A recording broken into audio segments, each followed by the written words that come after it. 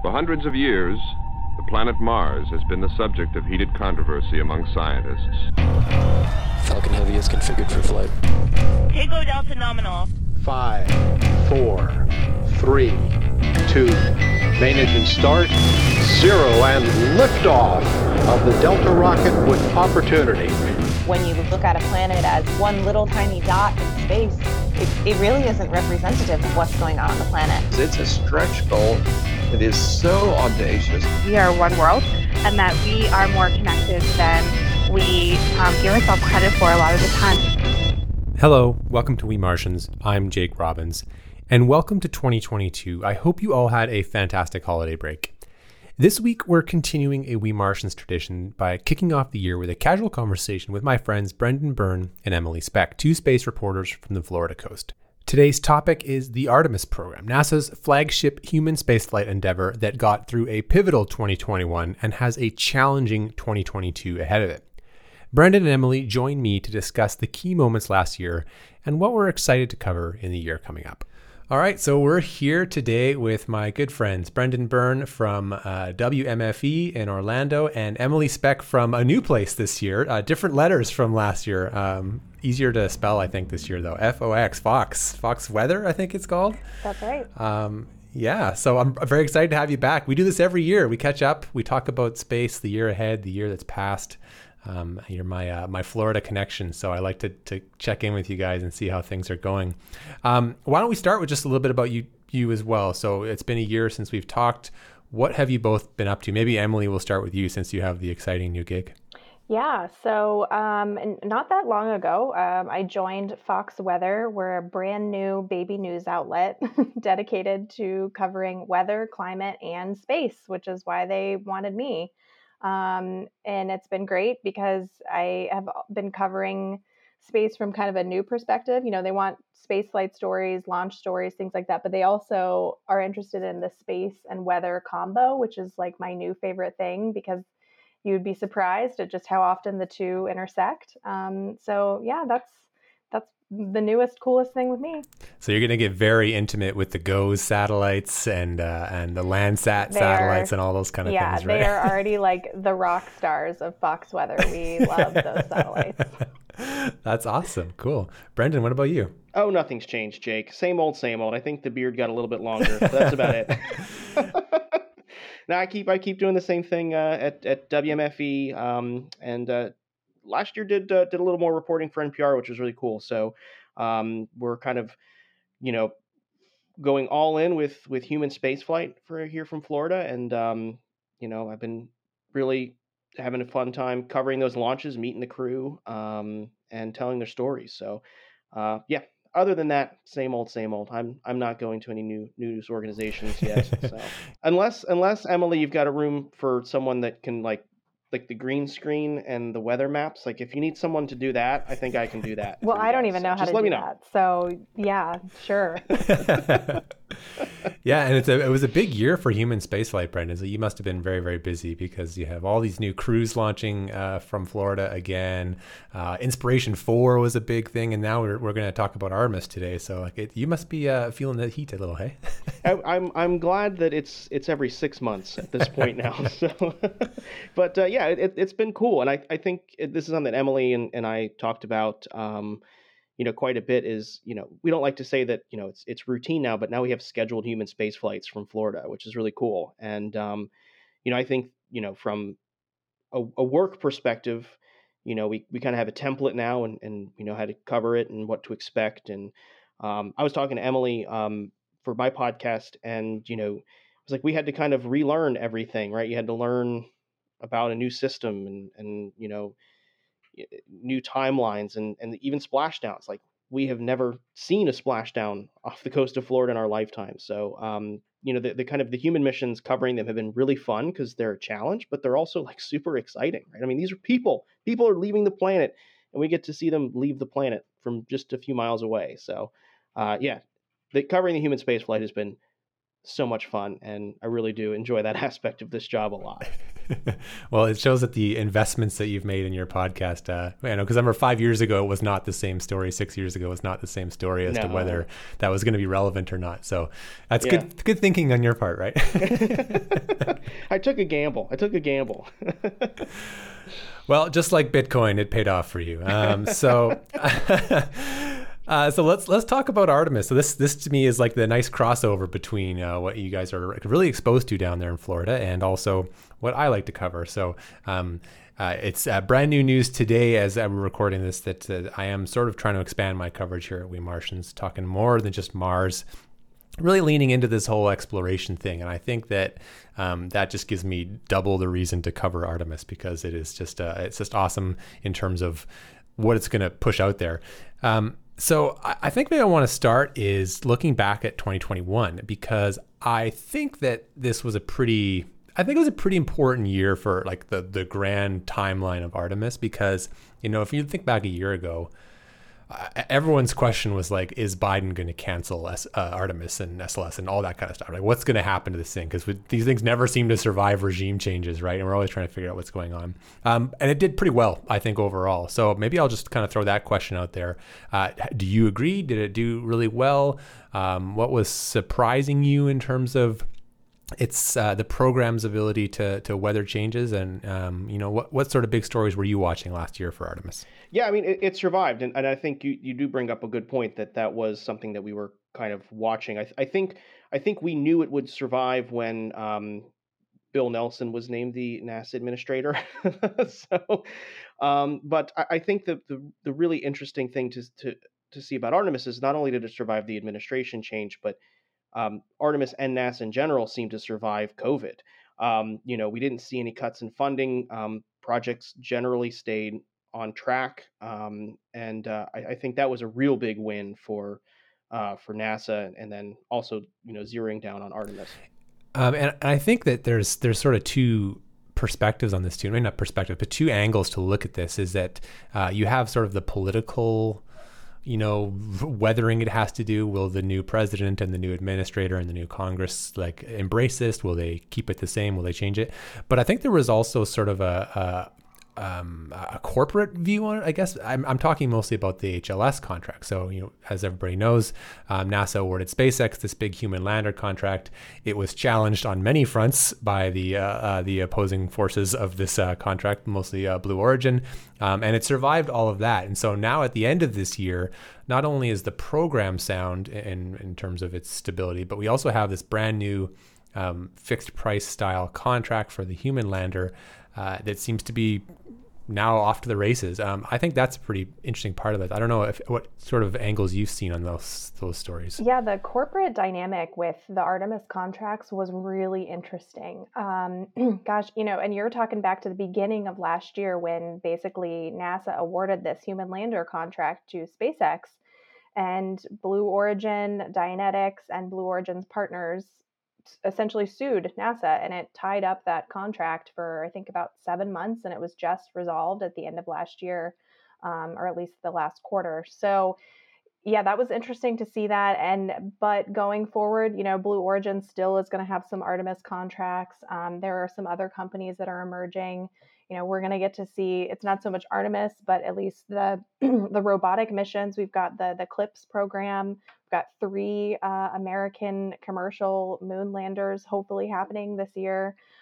So commercial is where it's at when it comes to Artemis, and NASA is leaning very heavily on all of these companies. Mm-hmm. And I think NASA and its leaders have kind of used commercial cargo and commercial crew as kind of a way to say this is the future of exploration, right? I mean, just the success from SpaceX and the commercial crew program kind of goes to show that this is the model moving forward, and here's why it works. It works for cargo, it works for people. Let's do it for this human landing system. So these fixed price service based contracts, you know, there was a lot of groundwork to lead up to it, and it was good to see that it survived the administration change, and it survived the litany of litigation. So you know, very happy to see it moving forward. Mm-hmm. Yeah, I was really surprised too, honestly. I actually had when they first started talking about HLS as like a fixed price style contract, I was pretty skeptical, and I still kind of am. Like we should not assume that just the awarding of the contract is the end of the story. Like there's lots of chance for this to not go No, well. we're done writing about it, Jake. It's done. It's over. But I think there was a really interesting sort of gamble played, because if you remember, like this isn't talked about a lot, but the contract was awarded between administrators, right? So it was after Jim Bridenstine had left, but before Nelson had been confirmed, and so there was not really a lot of firm direction at the helm of the ship at that point, right? It was sort of this limbo state, and Kathy Leaders went in and dropped the contract. So I found that really interesting, because it was like this narrow window where you didn't have a lot of executive oversight to it, and you can squeeze it through, and then it didn't go away once the administration was in place. And so that was kind of an interesting, I don't know. I still think about that sometimes as are we going to look back at that point as something that was like a roll of the dice that NASA made and got away with?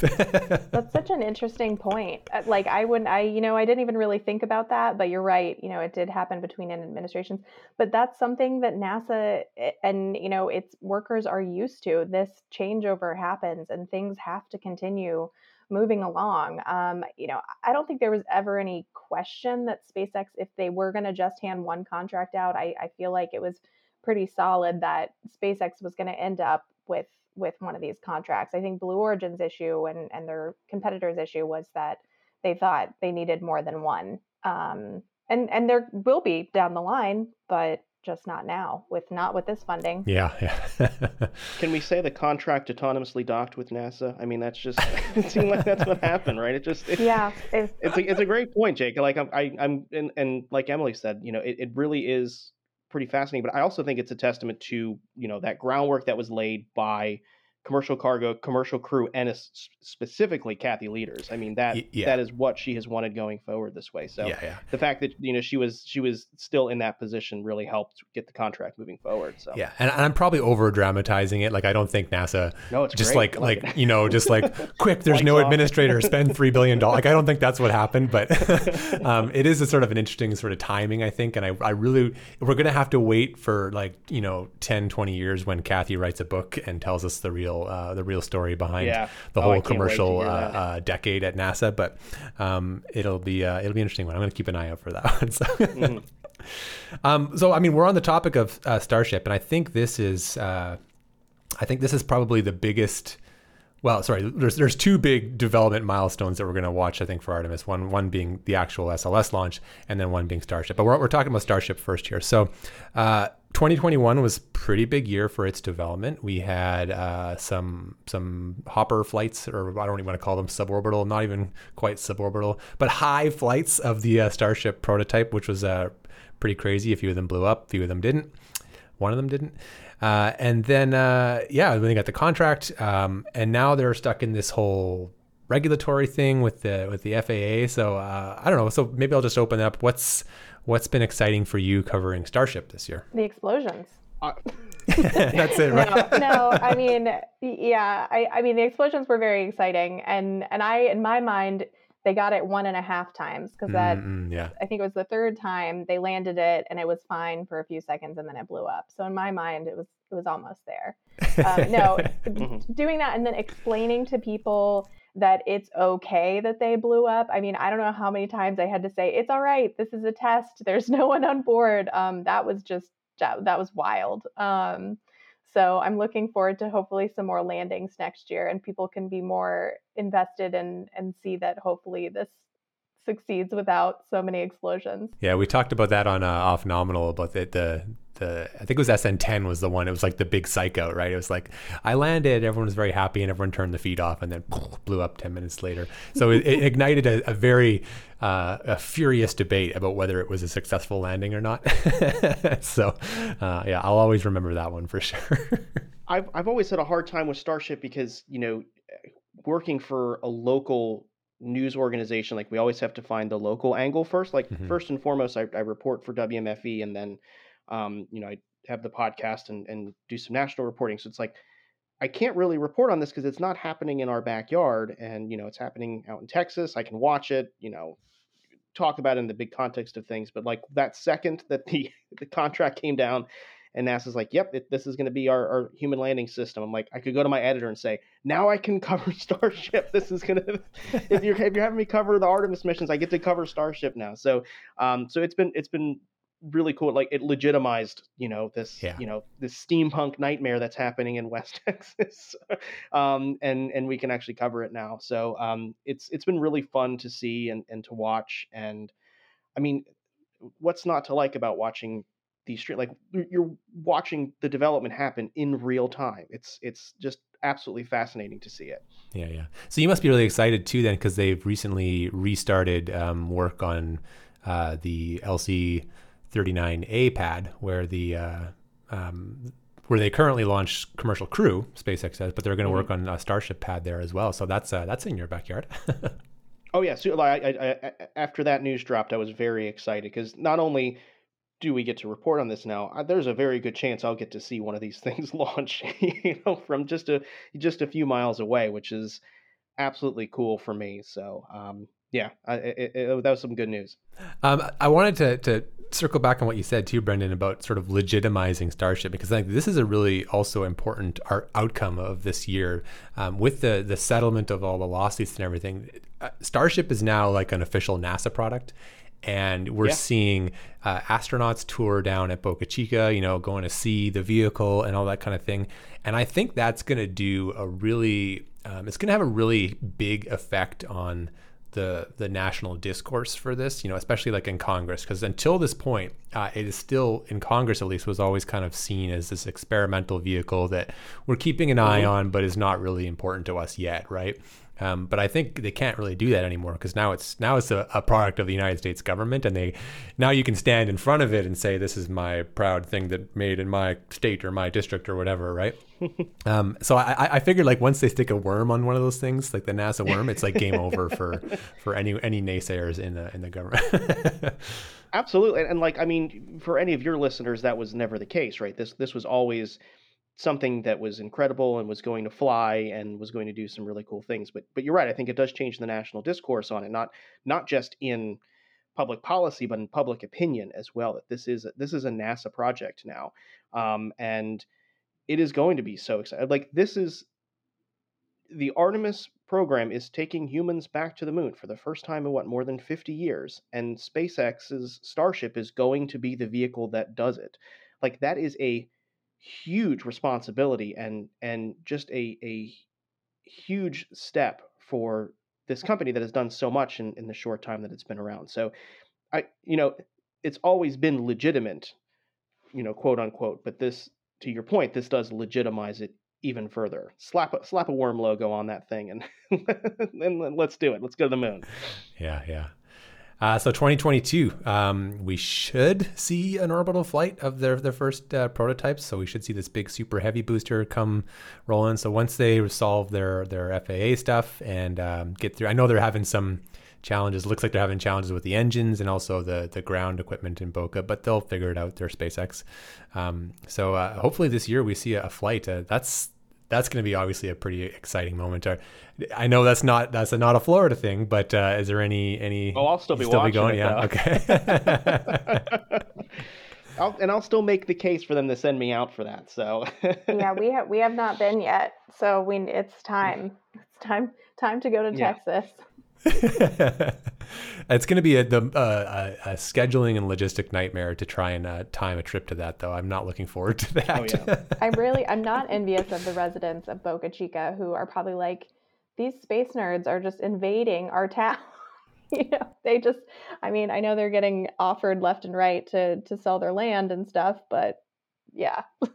Yeah. I know there must be the SpaceX tourism is like now a whole cottage industry, I'm sure, right? So. Oh, for sure. Yeah. Very interesting to see how it's part of the reason I kind of want to go. We're getting off track here, but I kind of want to go just to like hang out with like people who like work at like 7-Eleven and restaurants and stuff, and to be like, what do you think of all this? Like, what's in your head with this? Yeah, right. Hang out in Brownsville and just talk with locals and see what's going on. Well, they did, and I wanted to look into this, but I think the FAA, the last update we got on the delay with the environmental review, they had like 18,000 comments. I mean, yeah, I'm interested to see which way those comments go, because it hasn't all been positive there. some of the residents who wanted to live in this quiet beach town are like, wait, you're gonna be launching rockets and doing engine tests, and it's not so peaceful anymore. Yeah. But SpaceX has a lot of fans. I mean, there was a coordinated effort to have, folks that are, passionate or believe in what SpaceX is doing to write to the FAA in support of this. So, there's Elon literally tweeted it.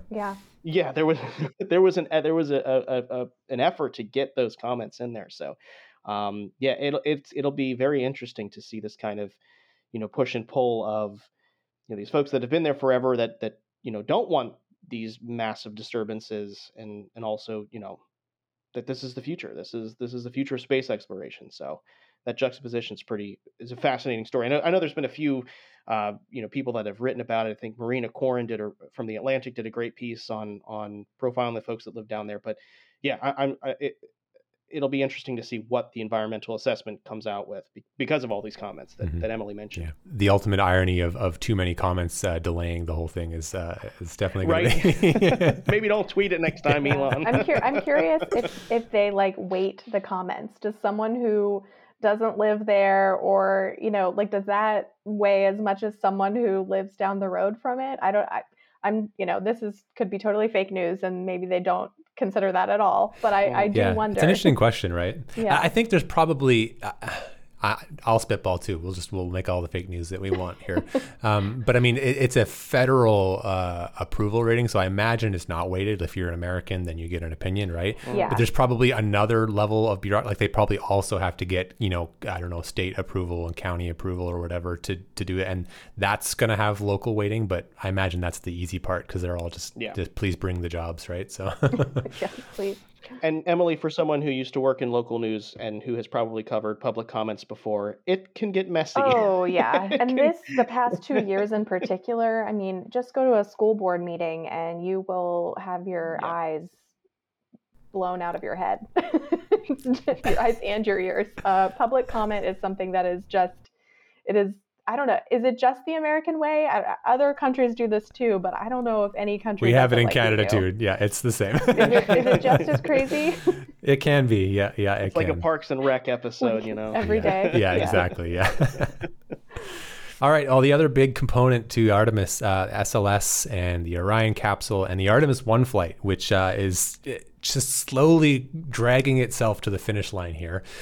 So it was stacked at the end of last year. Very exciting to see the whole thing kind of put together in the VAB. We haven't seen a big rocket in there since, a rocket that big, at least since Saturn Day. So that's a long time. We've got some engine trouble, though. This is the real big drag on the schedule right now. So engine 4's got this controller that went haywire. Also, I noted the same engine that caused the problem with the green run. So just you can put your conspiracy theory hat on there, and if you want. So what are you guys hearing on the ground there? I know they're replacing the controller. What are you hearing about the schedule? What are you hearing about the problems with this engine? What's the local beat? Well, I know we were supposed to get a tour of it recently, and we haven't. So, I was told we were going to get a chance to get in the VAB and see it by the end of the year, and that has not happened. And that was going to be before the wet dress rehearsal, where they actually bring it out to the pad, do all their stuff. So, I mean, that doesn't bode well for the schedule. Other than that, I mean, we're seeing what March is what the administrator said. That seems like quite a bit that they have to do to replace that controller, run diagnostics, bring it out to the pad, hook it up to all the umbilicals, fuel it up, do the test, bring it back in. Like, that's a lot to do in 3 months. So purely speculation there. I don't know if they're going to make it to that. I don't know if you're hearing anything different. No, not really. I agree with your assessment on that. It doesn't bode well. That is a lot to get through. And we're probably going to see more delays because, at the end of the day, this launch is so far delayed anyways that they just want to make sure that everything is right. And we've heard that repeatedly, from NASA managers and officials just saying, we're going to take our time with this. We're not rushing anything. So if there's one thing that can be righted to make everything go well, then they'll make it happen. Mm-hmm. Yeah. The thing that worries me about the schedule is that, so there was this piece by NASA Spaceflight about the launch constraints, so all the different things that like play into the schedule of when it can or can't fly, and it has a ton of restrictions. And because there are restrictions like, oh, you have to do this within 4 days of doing that, right? There's like, things like that line up, and when you add all these things together, it's like they get a couple chances, and then if it doesn't work out, the whole thing recycles and they got to go back to like a month later or something like that. They've got issues with the flight termination thing, windows with the moon.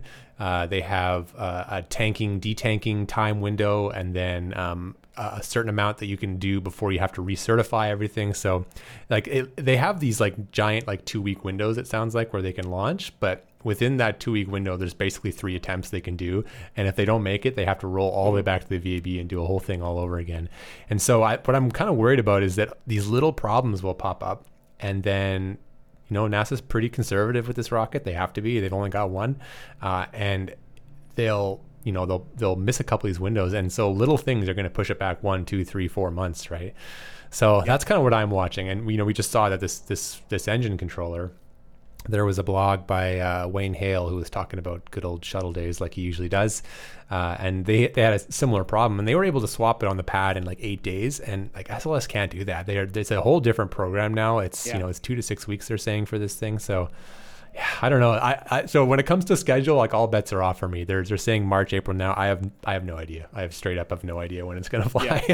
Yeah, I mean, I'd say first half of 2022 is probably a good general timeline, but you're right. The constraints, and I know we talked about this, maybe 1 or 2 years ago, we decided, is SLS ever even going to happen? Should they just scratch it? And it's like, by the time it launches, by the time we get to a crewed flight, I keep thinking about how far along Starship will be, or if something else comes along, what is going to replace SLS? That's what I'm looking to, and it hasn't even launched yet.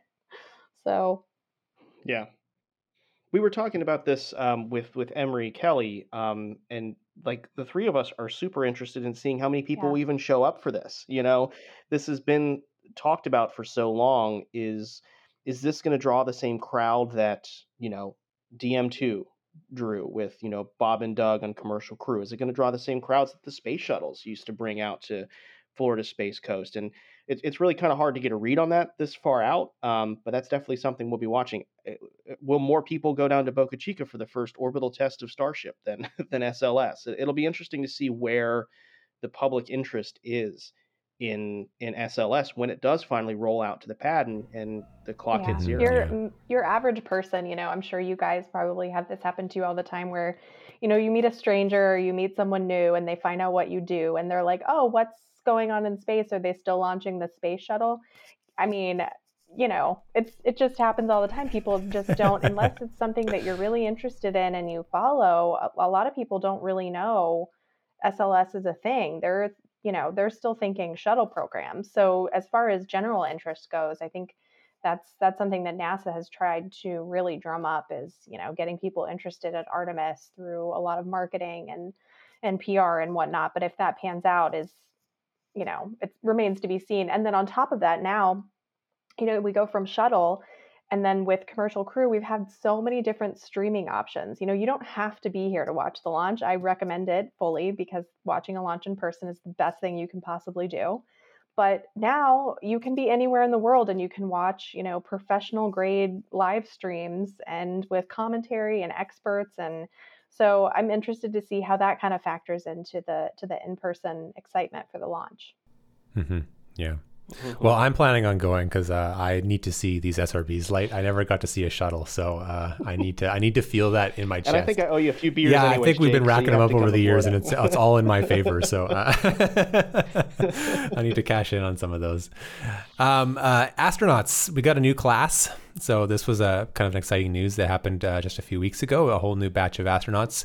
Presumably the batch that will be all in on Lunar Gateway and Artemis landings and all that kind of thing. I know you've done a few bits of coverage with new astronauts and stuff, but what's I don't really have a question here, I guess, but what's exciting about talking to these astronauts? Are you hearing some some fun stuff about what they're excited about. Is it different with Artemis in the future here? Like this isn't just another ISS crew rotation, right? So like what's that feel like? Can I tell you something depressing that I've learned talking to these new astronauts? I interviewed Luke Delaney, who he was a Langley pilot, was also in the military, and he grew up in Florida. So he grew up right outside of Orlando, but was born down in South Florida where I was born. And I was like, how did you get interested in this stuff? And he's like, yeah, I watched shuttle launches and I launched model rockets. And I was like, that's what I did. And then I looked that up, and he's like the same age as me. And it's and so I was like, man, this is I wanted to grow up and be an astronaut, and like this is the class of people that grew up with me wanting to be an astronaut actually becoming an astronaut. So I've come to the realization it's never going to happen with me. So that's what I've learned talking with, here, this guy went and made his dreams come astronauts. true, and you went into public radio, hey? Yeah, right. Two different paths. Yeah, that is I also had that same realization, but I was kind of like, oh, because I think he got his undergrad from where I went to university, at University of North Florida in Jacksonville. No. Yeah. And I was like, all North right, Florida. go Yeah. Ospreys, swoop. Like we've got an astronaut, and he's from about 40 minutes from Cape Canaveral Kennedy Space Center. So I was kind of excited about that. But yeah, then when you look at their resumes, but kind of on the interesting side, when you're talking about what's changed, we had a couple interesting picks. I think it was interesting. They picked, she worked on, what is it? An oil rig engineer. She's like, the drilling engineer. The drill engineer. I think that was pretty interesting because we're seeing, with mining efforts that might happen on the moon, maybe that's something that NASA's more interested in now. We also had SpaceX's chief medical officer. He was selected as an astronaut, so that was kind of cool. He was formerly with NASA beforehand, but I don't know, all of their resumes are just outstanding. And I always think it's funny that NASA will say, oh, well, anyone can apply, and we want diverse backgrounds and stuff, but you still need to be able to fly upside down and learn Russian and all that jazz. So I'm on the same boat as Brendan. We're not going anytime soon, at least with NASA. Yeah. So I actually have not through a federal program. I actually have like the opposite take on those resumes, because I was actually a little disappointed in it. Oh wow! Okay. Yeah. And this is not like there's no one astronaut in that class that I don't think is qualified to fly. Like it's a more of a criticism of like the overall program thing, because if you look at like the 10 or 11, I can't remember how many there are, but the dozen or so people in this class, there's like 80% of them had multiple engineering degrees, and 70% of them were fighter pilots. And it's just like, okay, like from a resume diversity perspective, that's why like there isn't much diversity. That's why all the coverage was like, there's a drilling engineer and a SpaceX guy, and that was like everything talked about those two people because they were different, and everyone else was exactly the same. So what do you think they were missing? What do we need? Well, that's the question, right? I gotta back up my criticism with some solutions, right? Yeah. Well, and I think it was intentional though. I mean, wasn't this the first class that they required a STEM degree? I think this was the first applicant pool where they required a STEM degree. I think they changed something on it, but I don't think it was a dramatic change. Or some sort of experience. No, because it's still kind of like, if you look at the last few classes of astronauts, and it's not really, I don't think anything's really changed there. But that's a good point, Jake, about, we tell people that, you can be an astronaut even if you're not a test pilot, but it still really helps.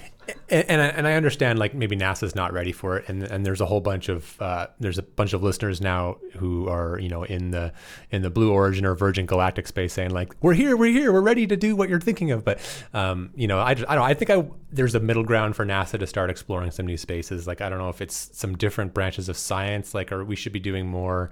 I don't know, is it chemists or biologists or physicists, or maybe there needs to be more communicators up there. Like, communication of what's going on there is a super important part of what NASA does. I know they'd probably get some flack from a budget perspective if they sent up like a YouTuber or something, but there's different people who could provide a lot of value to the public by going up to space for NASA, and that aren't just fighter pilots, right? So So I think I just need to be more patient, and I can, have fun watching normies in quotation fly on the Blue Origin flights and stuff like that. But that was my depressing take on the new astronauts. Yeah. One thing, I don't know, I was watching, I feel like we talk about this every year, our favorite kind of like sci-fi shows and movies and stuff.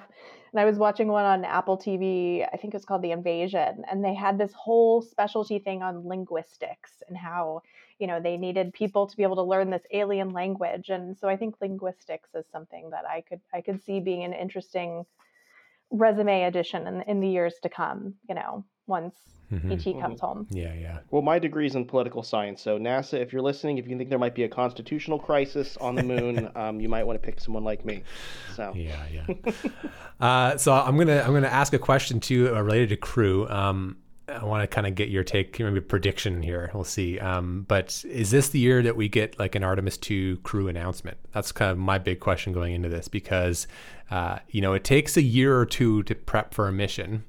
And Artemis 2 is currently scheduled for about 2 years from now, or give or take a couple months, right? That's the schedule at least. So NASA must be at the point where they've got a short list, or maybe even they have a crew at this point. When are we going to see that announcement? Is it, ahead of the Artemis 1 launch? Are we going to be able to see the crew of Artemis 2 watch Artemis 1 lift off? Or are they going to wait for the success or failure of that mission before they make a decision? I'm curious to know what you guys think. That's a really good question, and I don't know. I mean, I think the optics of having that crew selected before Artemis 1 would be huge for NASA. It would be a really good thing to have that crew, that, like, imagine that photo op of, this crew, standing there in their flight suits watching the rocket go up, right? In their flight suits watching it take off. And but I don't know. I really don't know when that will happen. That it in itself will be a huge event, and I think that Artemis 1 might take a lot of the the wind out of that sail. So that's a good question. I don't know. I thought when I saw what you wanted to talk about, I thought you were going to ask who we thought was going. That's the next question. That's the next question. Yeah. Oh, do we know who's going? Yeah. Well, we do know we know who the Artemis class of astronauts are, right? We've got this, I think it's 18 astronauts. And then really narrows it down. Yeah. So we've got that. But then, I guess if you really want to get technical about it, NASA says that they want to launch a woman and the first person of color. So you've narrowed your list a little bit there. So I think we'll have, a woman and probably two men, and then, but on top of that, I think the astronauts are already trained. They're already training with Orion and things like that. So this particular class, so anyone who gets selected is going to be ready. But if I were going to pick an astronaut that I want to see go, if I can just say that, I would love to see Nicole Mann go. When I hear her speak about Artemis or flying in space, I think she's the person I would trust for a moon landing. Mm-hmm. And you have to remember, she was moved from Boeing Starliner to SpaceX to get her some flight experience ahead of Artemis. So that's a good pick. Yeah. That's a good pick. And Artemis 2 is going to have a Canadian on it as well. That was announced, right? That one of the spots for Artemis 2 is Canadian. Yeah. Jake, is it you? I didn't know it was not you. me. Is that why you were not me. Or if it is, they haven't called me No? yet. Oh, Yeah. okay. Yeah. My cell phone doesn't work great down here, but we'll see if they've been trying to call me. I personally, I'm on record already with some of our fans, but I kind of think that Jeremy Hansen is the one that they're going to go with for that. I feel like he's been waiting a long time. I don't know how much you know about the Canadian astronauts, but he's been a professional astronaut for many, many years, and he's not flown once. So I feel like he's due, and we're going to see if that would come to fruition. But that's my prediction. Do we think it will be astronauts that have flown before, or will it be astronauts this could be their first flight? I would think they would want some experience, but well, at least one or two you'd want experience, but you'd also maybe want to have a couple rookies on there as well, right? And I don't think that they're going to let the Canadian fly the thing, so I don't think it's a big deal if he or she is the rookie, right? I'd like to see Kayla Barron picked for one of those. She's been I've been following her career, and she's really she's awesome, been so fun to follow in space. There's a good too. Well, she's been on the ISS. Yeah. Cool. There's a great core of astronauts they could pick. We like them all. Let's send them all. Yeah, there's definitely some good peeps. Yeah. Cool. Okay. Well, this has been an awesome conversation. Maybe we'll end it with just any fun plans for coverage that either of you have. Like, what are just some things you just can't wait to sink your teeth in and write some stories about? Well, that's a loaded question.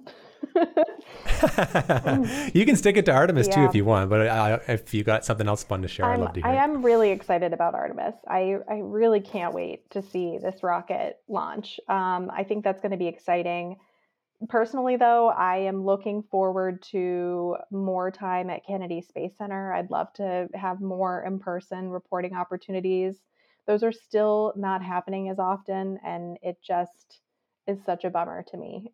We were kind of getting back to that, and now we've kind of slipped back with this new variant. So just personally, I'm just hoping for a little bit more of normalcy when we're talking about spaceflight, if that makes any sense. Yeah, totally. Brendan, what about you? I'm really excited. This year, we're going to be focusing a lot on climate change and the role that space technology has in both monitoring and mitigating the effects of climate change. So I'm super excited to kind of dig into that and start talking to some people about that. NASA's got, a handful of new missions coming online to kind of, observe what's happening to our planet. And it'll be exciting to hear those stories and get to write those stories. So, and again, I'm also very excited to get back to doing this in person and seeing Emily and our friends from the Space Corps and even you, Jake. I think that was the most fun, was watching covering a launch with you out there. We'll get you back here. Yeah, we'll try. And I would like to come for the Artemis flight, for the SLS flight. We'll see how Omicron or whatever variant is dogging us at that point, Pi or whatever's next in the alphabet. But I would love to do that. Hopefully, I know for a lot of the press events that NASA's been doing, they've been really strict about international journalists. So we'll see. Like, you have to be in the States already. Like, you can't travel there. They don't want you to travel to do this, right? So we'll see how they approach it in the future. But I would love to come and do that all over again. That would be great. So that's it. That's a conversation. Thanks for hanging out with me, guys. It's been really fun to catch up with you, talk about fun space stuff, and hopefully we will be able to meet again in person this year. Maybe this is the year, 2022. Finally, the year that redeems itself, right? We've had a bad stretch, I think, recently. It's time. Can't wait. All right. Thank you so much. All right. Bye, guys. Thanks. That's it for this week, Martians. Huge thank you to Brendan and Emily for keeping the tradition alive. It's my favorite way to start the year. Next week, stay tuned for one of our first forays into the broader planetary world. It's a conversation that I think you'll enjoy very much. And as always, consider supporting us on Patreon with memberships as low as $3 per month that get you access to a whole other podcast, our Discord community, and more. I think it's a really good deal, and you can get there at wemartians.com/support. Have a great week, and at Aries, Martians. We Martians is an independent, listener-funded podcast created by me, Jake Robbins, on planet Earth. You can reach us at info@wemartians.com or on Twitter at @we_Martians.